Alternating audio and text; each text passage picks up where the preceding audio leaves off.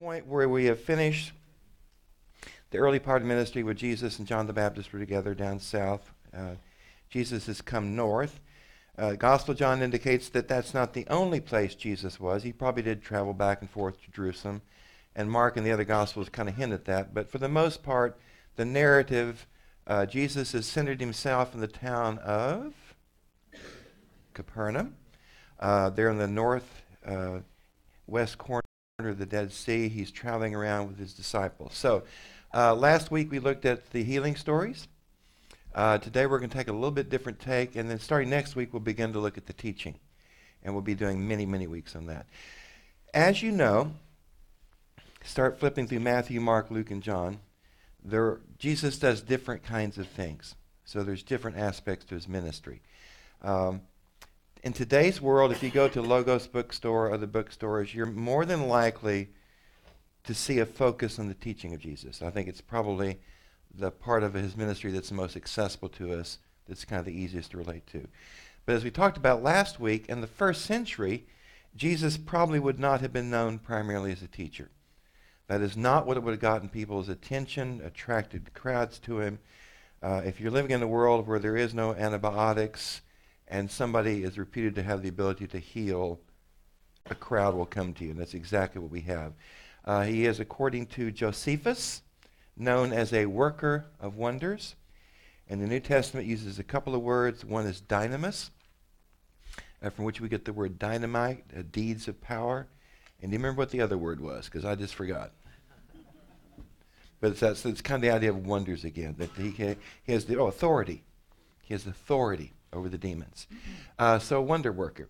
Today what we want to do is we want to look, moving from the miracles over to the teaching, we want to hit a third area of his ministry. And this is one that's not as well known until you get to Jerusalem. And when you get to Jerusalem, you begin to immediately realize that Jesus did a lot of this, but he actually was doing it up in Galilee, which is something we want to just take a few moments to look at. What's striking about this aspect of his ministry is it places Jesus squarely in the tradition of the Old Testament prophets. The prophets are the ones who did these kinds of things we're going to talk about. Many of them, particularly Jeremiah. Jeremiah did more of this than anybody in the Old Testament, and then until we have Jesus, and Jesus does it more than anybody in the New Testament. What we're talking about is something called symbolic acts. So you know the story of Palm Sunday, right? Jesus gets on a donkey. He goes, which fulfills Scripture. He goes down the Mount of Olives, fulfilling Scripture. He enters the east gate, fulfilling Scripture. So all three of those are symbolic acts designed to send a message to the crowds. And we know that the crowds actually heard it by their reaction. And we'll be looking at that in a few weeks. These things we're going to talk about are for the most part, provocative. They're designed to get people's attention, and they're designed to put them on the edge of their seat if they're sitting down.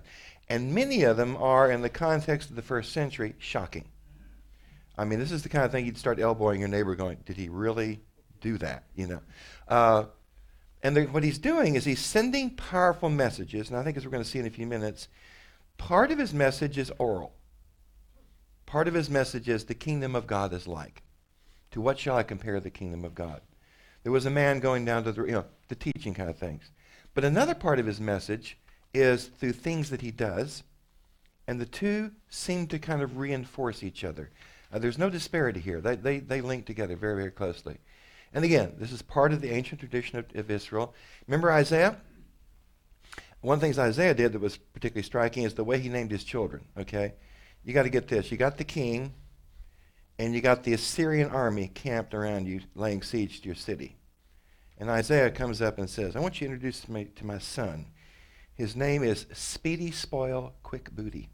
And by the way, booty has changed in its meaning, okay? It does not mean what it means. It means, that which is taken.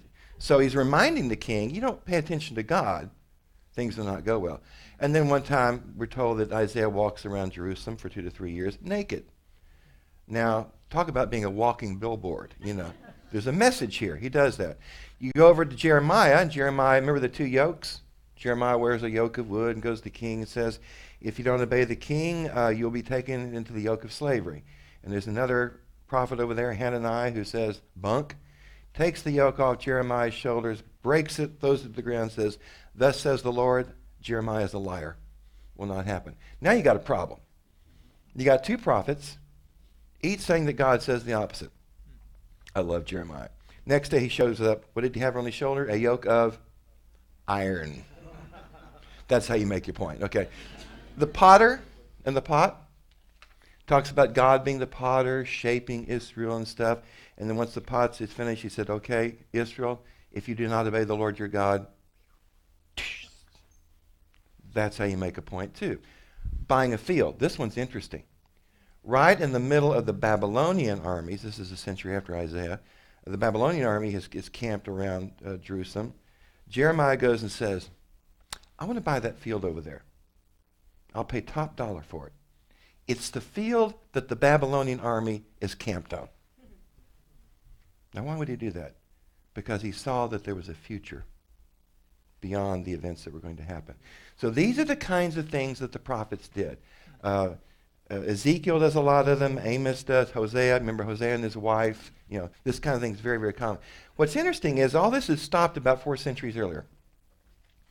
Now, whether it had actually stopped, we don't know. But what we know is the tradition in Israel, the tradition that gets reported in the book of Maccabees and in other writings, is that prophecy had ceased with the last prophet who was, final exam from Sunday school, Malachi. So our Old Testament ends with the book of Malachi and ends with a promise we're going to look at in just a second. Suddenly, 1st century CE, now there's one or two guys in the 1st century BC, Honi the circle draw is one of them, but they don't seem to be doing the kind of thing we're going to talk about. But there's a little bit. But what really happens is the 1st century CE, the 1st century AD, as we used to say, all of a sudden, after a drought of 400 years, these characters start emerging. Contemporary prophets. And with them, they are going to start doing these very symbolic prophetic acts. Now, contemporary scholarship says if you just kind of take what Josephus says and you just kind of plot it out in the timeline, here's what you're going to find out. The first one out of the chute is John the Baptist. He breaks the drought. So when John appears on the out there in the wilderness, Israel has not seen anything like him for a long time. You think that would stir the pot. And it did. We're told, all the sources, including Josephus, big crowd. He does a series of things. He appears in the wilderness. We talked about this. We'll just review them. He is in the place, and remember, for Israel, wilderness is not desert. It is where they met God. Where did Moses encounter the burning bush? In the wilderness. Where did Moses go wander with the children of Israel for 40 years? In the wilderness. Where is Mount Sinai? In the wilderness. Where did they get the 10 Commandments? In the wilderness. So the wilderness becomes, in Jewish tradition, symbolic with where God is. That's why you have monasteries later, you know, that where do you build them? You don't build them, for the most part, in the middle of a big city. You want to get out in the wilderness because God seems to be more real there. John the Baptist places himself. This is an actual photograph of where we think he was at. Pretty sure he was there. Because you actually, now the farthest, on the right-hand side is Jordan, left-hand side is Israel, and in about 20 seconds you can walk over because it's solid rock underneath. And it's miles on up before you get solid rock again. Would be dirt and stuff. So this is one of those ancient caravan crossing places. He is at the place where they made covenant. The book of Joshua says they crossed over, and the first thing they did is they made a covenant with God to be faithful to God. What is John the Baptist doing with baptism? Making a covenant with God to be faithful to God. He's got this fiery message, and right behind him are the ruins of Sodom. Location, location, location. John offered baptism for the forgiveness of sins without the temple, without his priesthood. He dressed in a way that is highly provocative. You read about his coat of camel's hair, and you read about the leather girdle, and immediately you jump back into the Old Testament. You know who you're talking about, Elijah. The Hebrew Bible had closed with a promise that Elijah would return just before God's kingdom would come. Malachi 4:5, I will send you the prophet Elijah before the great and terrible day of the Lord comes. Which is a way of saying it appears that John the Baptist has intentionally built his entire ministry on provocative, symbolic acts. No wonder he drew a crowd. Now, we got to jump to John's gospel now. Again, we looked at this, but John's gospel is a connector.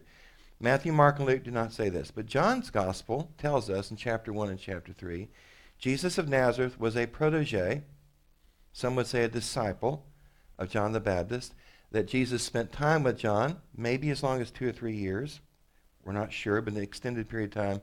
And Jesus first appears to be within the movement of John the Baptist. Now, for that reason, it's not surprising that if you look at the ministry of John and you look at the ministry of Jesus, there are some striking similarities. There's some lines of continuity. One of them is Jesus continues to use baptism. Now, ritual bathing, mikvah, practice everywhere. Baptism, there's only 2 groups we know if we did it. John the Baptist group and the group of Jesus of Nazareth. And the Gospel of John says that Jesus and his disciples continued the practice of John's baptism and continued to do that. Like John, Jesus offers forgiveness of sins without the temple. That's one of the things we want to talk about today. Some of John's disciples became the core of Jesus' disciples. That's in chapter 1 of the Gospel of John. At least 2, probably 4. The other thing that we know is that Jesus appears to have continued the practice of using these symbolic acts that sort of remind you of the tradition of the prophets. There are 8 of these that scholars have identified that really kind of stand out. 4 are related to his ministry in the Galilee. 4 are related to the last week in Jerusalem. We're going to save those last 4 till later. For now, what we want to do is we want to look at his ministry in Galilee and look at these 4 acts. 2 we've already seen, which means today we're just going to kind of reprise real quickly, look at them, but look at them in a little bit different light, because when we looked at these, we were looking at them in a slightly different context. So now we want to look at these things as symbolic acts, not just as what we looked at earlier. According to the Gospels, when Jesus goes north to Galilee and starts his ministry, one of the first things he does is he does a very provocative symbolic act. Now, most of the Gospels indicate this is the very first thing he did. Luke indicates that Jesus may have had a period of ministry prior to doing this. He may have gone to Nazareth, preached there, wandered around, but very quickly he does something designed to get your attention. It would have sent shockwaves throughout the Galilee, and it would have ignited flames of expectation. This is about like shouting fire or dropping a match into napalm, okay? It has that kind of incendiary kind of value. This is the kind of thing that when it's done, people instantly notice, and it carries a lot of weight. Jesus begins not only by calling disciples, and Luke actually gives us a story of this very clearly. Jesus also not only calls disciples who are men and women and many of them, he then gives a group of them a descriptor. He refers to them as the 12. They're not the only disciples, and even who they are may change over time, because the names change as we go forward. But clearly, a part of his following, part of his movement, is he's going to designate a group of them simply as the 12. And then he's going to walk around with them. Here are the 12. Now, they are literally, one scholar said this, they are literally walking billboards. Let me show you the 12, okay? This is first century multimedia presentation, okay? You know, not just my words, but look here. Look who's with me. Look who I'm bringing with me.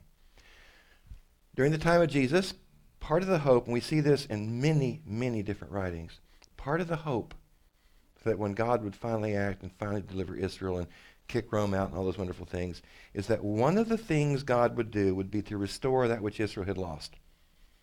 And many sources specifically mentioned the ingathering, the restoration, that the 12 tribes that they've lost most of would come back. So by choosing 12 and traveling with them, Jesus is sending a very clear message, and there's no two ways about this. The scholarship is unanimous in this. The message that Jesus presents audiovisually is, it's begun. That's the point of the 12, to send a message The time of restoration is now. It's beginning. And there's no other way in the first century you could have interpreted that. It's a very clear message. It's beginning with Jesus, and it's beginning with his movement. So the first thing Jesus appears to do, or very near the first, by making this designation, is he's sending a message as to what his ministry is about. His ministry is about the restoration of Israel. All these promises we've had, okay, they're going to come to fruition now. Symbolic use of the 12 reinforces the core message of Jesus, and it's one that the Gospels tell us. Now, the first Gospel written, we think, is, let's go to Mark 1:15. After John was arrested, we've seen this several times, we'll see it again, Jesus came to Galilee, proclaiming the good news, saying, this is the message, the time is fulfilled, the kingdom of God has come. Now, some of you may know the Common English Bible is CEB, which is the most recent major translation. The Methodist Church, Presbyterians, Lutherans, Catholics, Jews, many others participate in this. This is the sort of new standard that probably will replace the NRSV at some point. Has a very striking translation of this verse. Now is the time, here comes God's kingdom. Yeah, you get the message? Okay. That's the immediacy. Now, that message and the symbolism of the 12 are the same. One's audiovisual, one's oral, and they're designed to reinforce each other.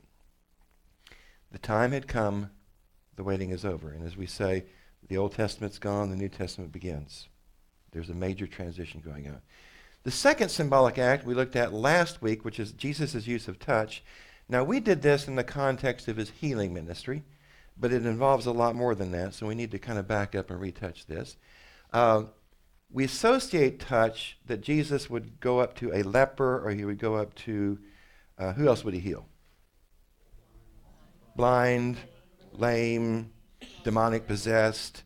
And one of the most common things we say is he lays hands on them. He touches them, and that they're healed. But Jesus' use of touch has at least two other meanings. And we'll look at those, because it's not just physical healing.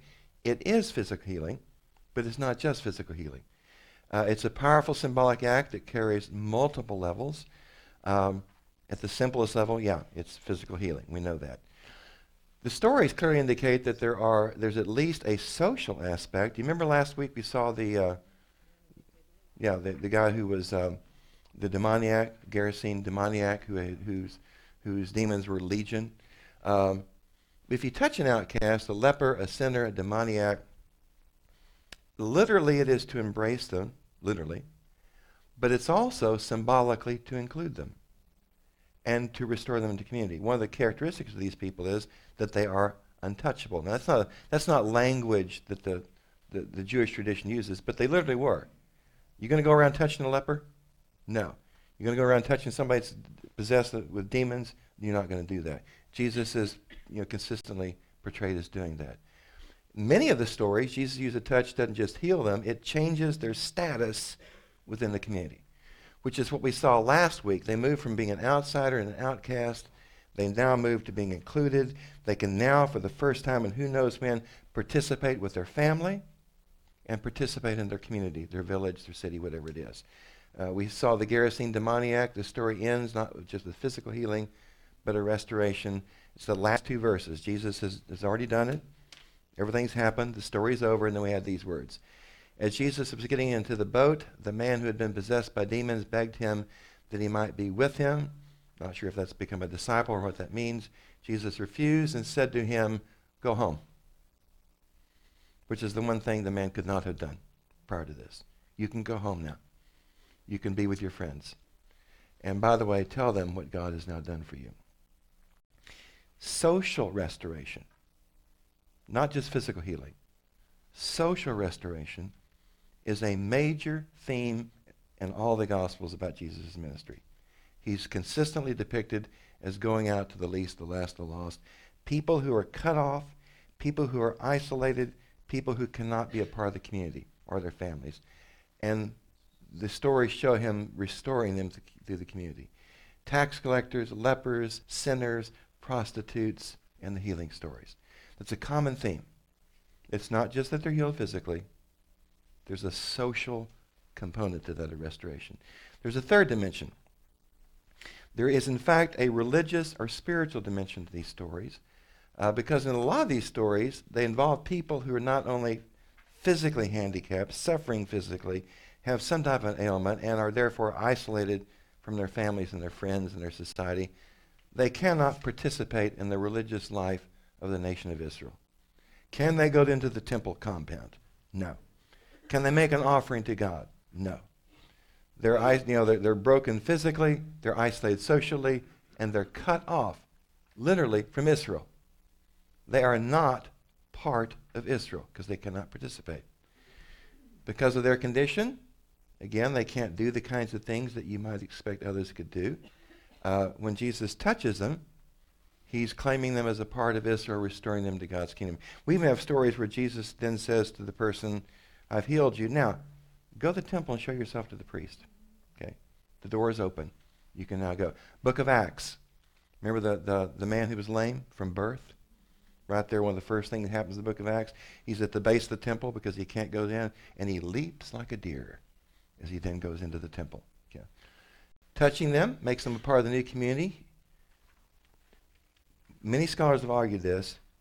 It appears Jesus is building the kingdom of God one person at a time through his touch. Because we get this language that you are not far from the kingdom of God. The kingdom of God is with you today. Today you are in the kingdom of God after these stories happen. See it clearly. Remember the parable of the two sons? One of those great ones you like to preach on. Remember the son who says he would obey but didn't? And the other who says he would but did not. Now, you've never had children like this, I'm absolutely sure. Jesus ends the parable with an interesting way. He says this, I tell you the truth. The tax collectors and the prostitutes are entering the kingdom of God ahead of you. Now, what tense is that verb in? Present. Not going to enter the kingdom of God. Entering the kingdom of God. And we see this in several passages. The implication seems to be that they are entering through the ministry of Jesus, and in some cases through his touch. They literally are being transported in the kingdom. Third symbolic act that Jesus performed while he was in Galilee was his action in forgiving sins. We've not looked at that yet. John and Jesus both forgive sins. John's baptism was for the forgiveness of sins. Without the temple, without the priesthood, which I'm sure made him really popular in some circles, Jesus is doing the same thing with a twist. There's a very big difference. In John's baptism, the implication is that God is the one doing the forgiving. All John's doing is the baptism. When you shift to the ministry of Jesus up in Galilee, we get a big shift. All of a sudden, Jesus starts forgiving directly, apparently on his own authority, which really gets the hornet's nest stirred up. Mark 2. Jesus saw their faith. He said to the paralytic, Son, your sins are forgiven. Well, this will start a theological discussion, okay? Now, some of the scribes are sitting there questioning in their hearts, how does this fellow speak in this way? It is blasphemy. It's not. There's no Jewish law against this. Who can forgive sins but God alone? And that's the crux of it. Jesus said to them, why do you raise such questions in your heart? Which is easier? Say to the paralytic, your sins are forgiven? Or to say, stand up, walk, take your mat? And so that you may know the Son of Man has authority on earth to forgive sins, he said to the paralytic, I say to you, stand up, take your mat, and go to your home. What did he do? Stood up, took his mat, go home. The point of the story is, does Jesus have the authority to forgive sins? Apparently, he believes he does. Okay? And this is not an isolated story. If you do it publicly, you're making a statement. It's a symbolic kind of act. Jesus is not making any attempt to hide this. As a matter of fact, several stories he goes out of his way to do it very, very publicly. Fourth act is something that we don't talk a lot about, but it was a big deal in the ancient world. It's the issue of table fellowship. It's one of the reasons the Romans did not like our communion service. Okay? What we're about to do after the service was in the Roman world a highly, highly offensive act, which we'll talk about in just a second. Jesus is consistently portrayed as eating with tax collectors, prostitutes, and sinners. Familiar with that? Sunday School 101, no surprises here. Highly controversial. Jesus takes a lot of heat for it. He's critiqued over and over. I'll just give you one. We could have a dozen up here if you want to. Chapter 2 of Mark again. When the scribes of the Pharisees, it's an interesting phrase, scribes of the Pharisees who could actually read and write, saw that he was eating with sinners and tax collectors, they said to his disciples, why? Why would you do that? Jesus heard them and said to them, those who are well have no need of a physician, but those who are sick. I have come to call not the righteous, but sinners. This is a passage you know, indicating Jesus' ministry. In the Near East, eating is something that was a big deal and still is. Have most of you heard the Bill Power story? Some of you have. It's worth telling. W.J.A. Power, Bill Power, Episcopal priest over at St. Michael's for, 40 plus years. A professor at Perkins, Old Testament in the 70s and 80s and 90s. I think now he's over at Incarnation. He has to be probably close to 90 years old.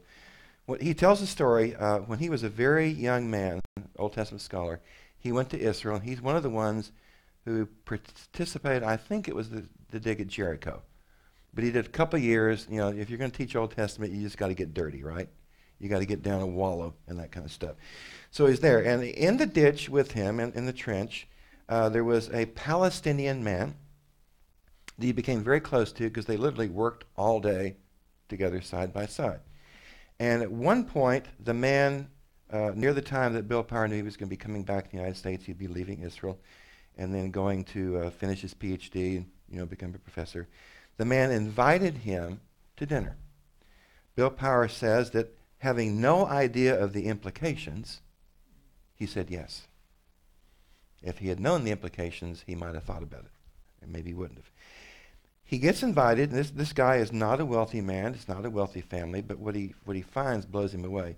This family puts on the feast of all feasts, pulls out all of the stops. Food they cannot afford. They don't eat like this on an ordinary basis. And so he has this wonderful banquet. And at the end of the evening, the father said to the man that Bill had worked with, said, now, you know in our culture what it means for us to invite you into our home to break bread at our table. And you know what it means if you say yes. Bill had no idea. Okay. But he says, remind me. Okay. And the man says, okay, in our culture, and this was true in the first century, you don't eat with anybody. You're very careful who you eat with, because in our culture, to eat with someone, to invite them into your home, to your table and to break bread, basically means that you accept them at the most fundamental level. They are your brother and your sister. It's a form of adoption. You're family. And now you are our family, and we're your family. He says, what that means in our culture is this. Anything we have is yours. And we just shared it with you. And by the way, anything you have is ours. We have a daughter who wants to go to college in the United States of America.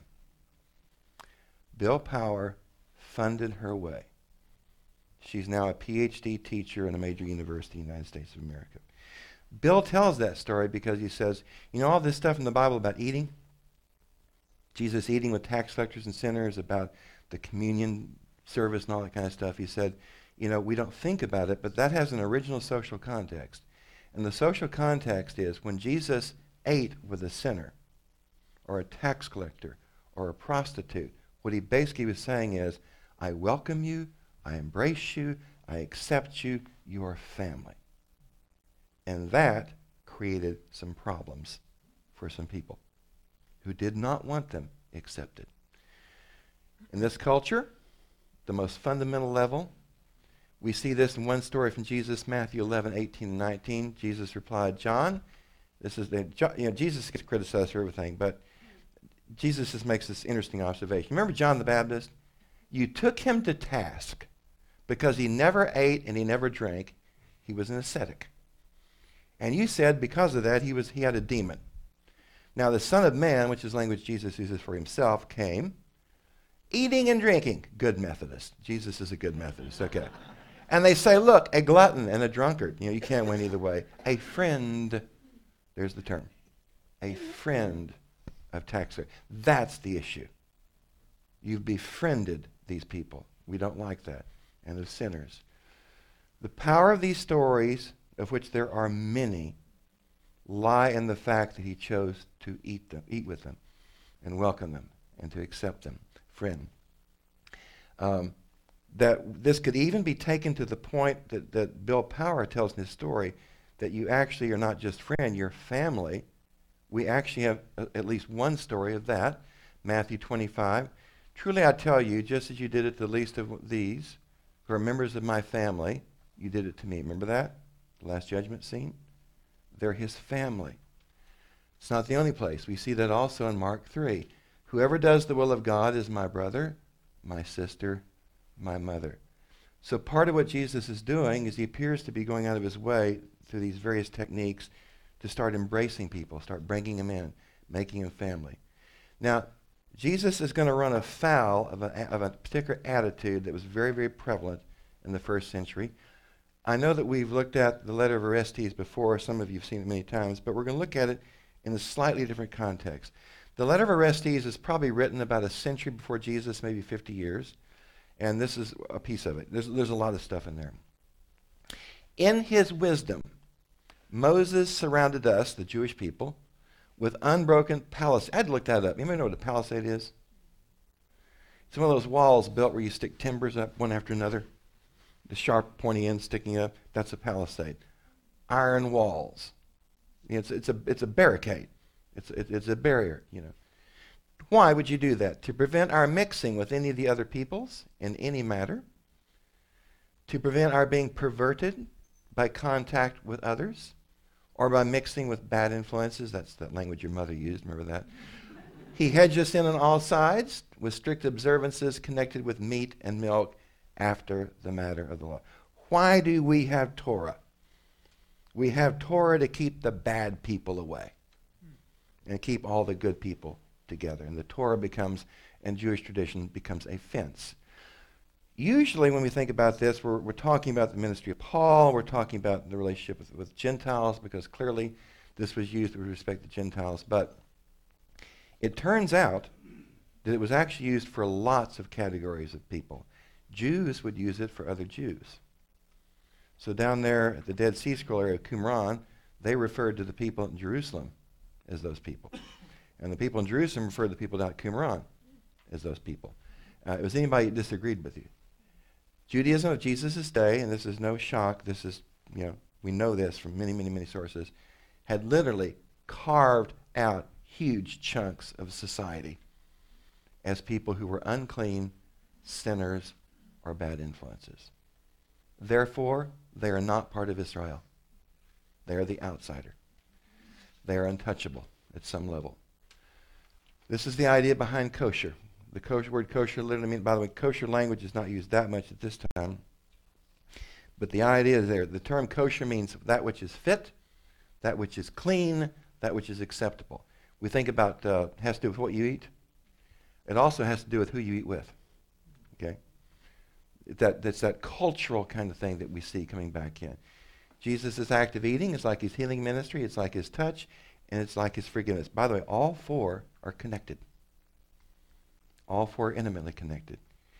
Jesus appears to have systematically embraced in his ministry, I don't think you can get around this. If you just look at story after story after story, Jesus appears to have systematically gone around embracing segments of society that had been cast aside. It's the common thread that runs through everything he did. All proclaiming that the iron walls and the palisades that Second Temple Judaism had so carefully built are no longer valid. They are down. This is a message that Paul will pick up on and apply particularly with the Gentile mission. And that the restoration, the ingathering of the lost tribes, now the expectation was that the lost tribes are the people who've been scattered across the world, right? The diaspora. Apparently Jesus had a different understanding. He was looking at the lost tribes in Israel who've been cut off, isolated, and excluded systematically. this is a message that as we now move into the teaching of Jesus that Susan will be dealing with for the next few weeks, we'll be looking at. So next week, we want to, as we begin to move to the message and the kingdom of God, next week Susan's going to take us through Jesus as a teacher, how he approached teaching, what he did, his style, and then we're going to talk about the content of his teaching, which we know is the kingdom of God, and then we want to talk about his main tool, which is the parable. So Susan, we're excited, looking forward to it.